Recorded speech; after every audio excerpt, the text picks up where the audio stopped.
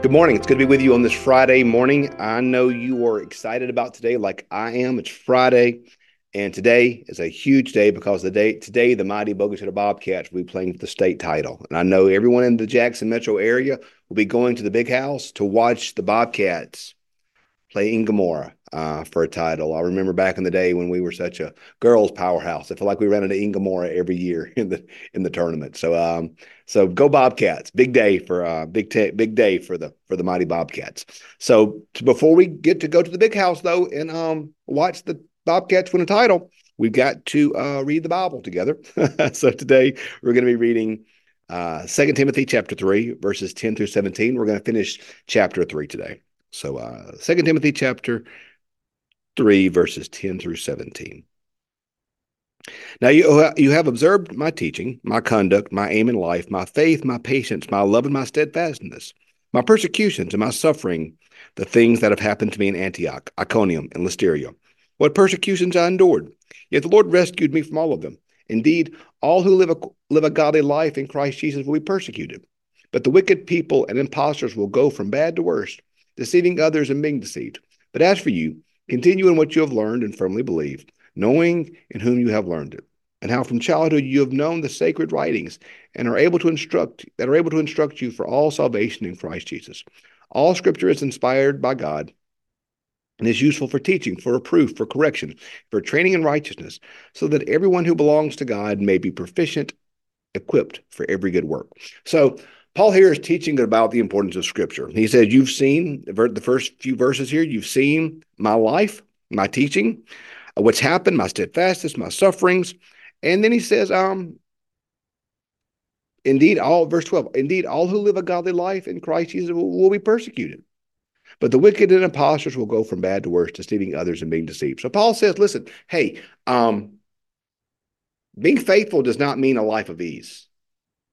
But in fact, quite the opposite. Being faithful means that you're going to suffer. You're going to have troubles and trials. Being faithful means that you're going to be persecuted. That's the truth, y'all. Being faithful does not mean that things will always be easy, but in fact, quite the opposite. Being faithful often means that things will be hard. It's not always easy. But when we're faithful to Jesus, we have something better. And that's the life that we find in Jesus. So, and then he says, talks about the Bible, talks about scriptures. And from your childhood, you've known the sacred writings, and are able to instruct you for salvation through faith in Christ Jesus. All the scripture is inspired by God and is useful for teaching, for reproof, for correction, for training in all righteousness, so that everyone who belongs to God may be proficient and equipped for every good work. So let's talk a little bit about what Paul's saying here.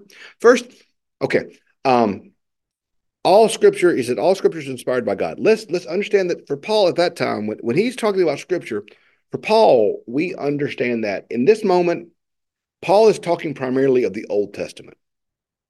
Primarily, the Old Testament was canonized by this point, meaning it was complete. It was ensured most of the time. In the New Testament, when it talks of Scripture, it's talking of the Old Testament. However, if we were to read into Peter, we're going to see Peter say, talking about Paul, Peter's going to say Paul's writings, like all of Scripture, is often hard to understand. So while Paul is talking primarily here of the Old Testament, the early church viewed Paul's work as in the same capacity. So while, yes, it is correct to say that Paul here is referencing the Old Testament primarily, that it would be incorrect to say that in the early church, they only thought of the Old Testament as Scripture. For early on, we see the Gospels begin to be seen as Scripture. We see Paul's works to be seen as Scripture. So I think it is safe and right for us to understand that when Paul is saying this, God wants us to understand that he means all of Scripture, both the Old and the New Testament is what he's talking about here. So all of Scripture, from Genesis to Revelation, is inspired by God and useful for teaching, for reproof, for correction, and for training. I like what he says here, verse 15. He says that, and how from childhood you've known the sacred writings that are able to instruct you for salvation through faith in Jesus Christ. That is the purpose of Scripture.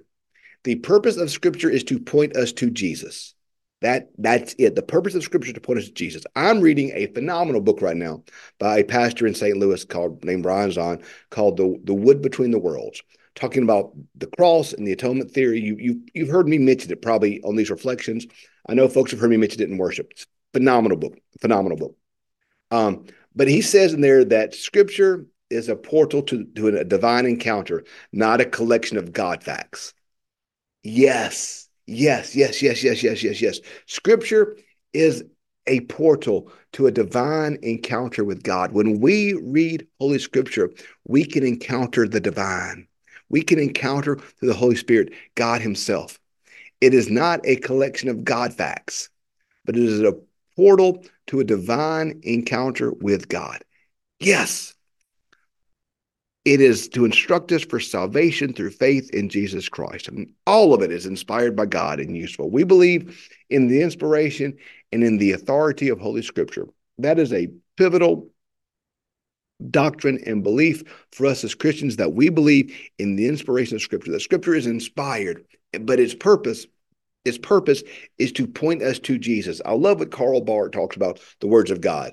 He talks about the written word of God, which is Scripture, the proclaimed word of God, which is the sermon, and the word of God, which is Jesus. John 1, beginning was the Word was God, and the Word was with God, the Logos of God, the Word of God. Jesus Christ is the revealed Word of God. And the job of the words of God is to point us to Jesus. So the job of Scripture is to point us to Jesus. John Wesley and the Methodist doctrine says that Scripture contains all things needful for salvation, and everything needful for salvation is made plain within. This text, this book, this divine portal will change your life.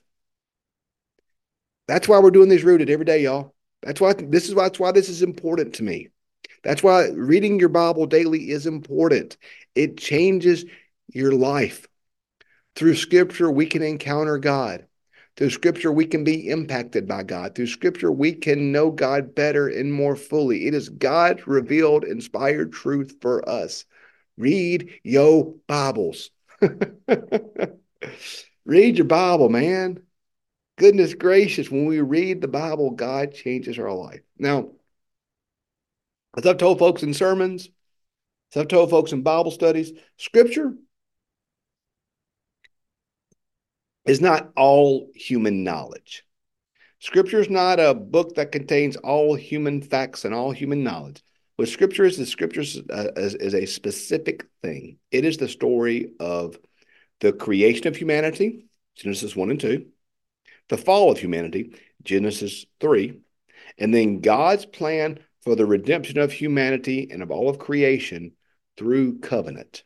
And that's Genesis 4 all the way through the rest of the Bible.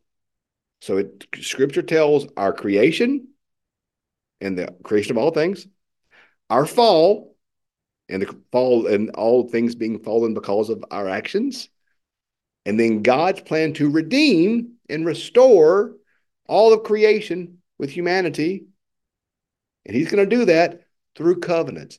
And all of Scripture is the story of covenant. God being in relationship with us, God being a relational God, that even though He created all things and is divine and sovereign and powerful and almighty and all-knowing in all things, He is a personal God who is in relationship with us. Scripture tells us all that. It's the story of our creation, our fall, and God's plan of redemption. And when we read this book, it tells us these things. Scripture encourages us. It teaches us. It says useful for teaching, good teaching, to know truth, know good doctrines, know what we believe, for reproof, in correction, to be corrected. Scripture corrects us. It is the plumb line with which we measure ourselves and by which we are corrected. It is useful for training in righteousness. We're not going to grow spiritually, y'all, if we're not reading the Bible. I just really believe that. We're not going to grow spiritually if we are not reading the Bible. It is God's great and beautiful and loving gift to us, y'all. One of my earliest mentors used to always tell me when I left a conversation, he'd always tell me, read your Bible, pray, and stay connected to God's people. That's If we do those three things, read our Bible, we pray, and we stay connected to God's people, God will show up and God will change us. So read your Bible. Read your Bible, y'all. It'll change your life. Read your Bible. Love God's word, y'all. So thanks for being with us. Monday morning, we're going to pick up with 2 Timothy chapter 4. Have a great weekend. Go Bobcats. See you Monday.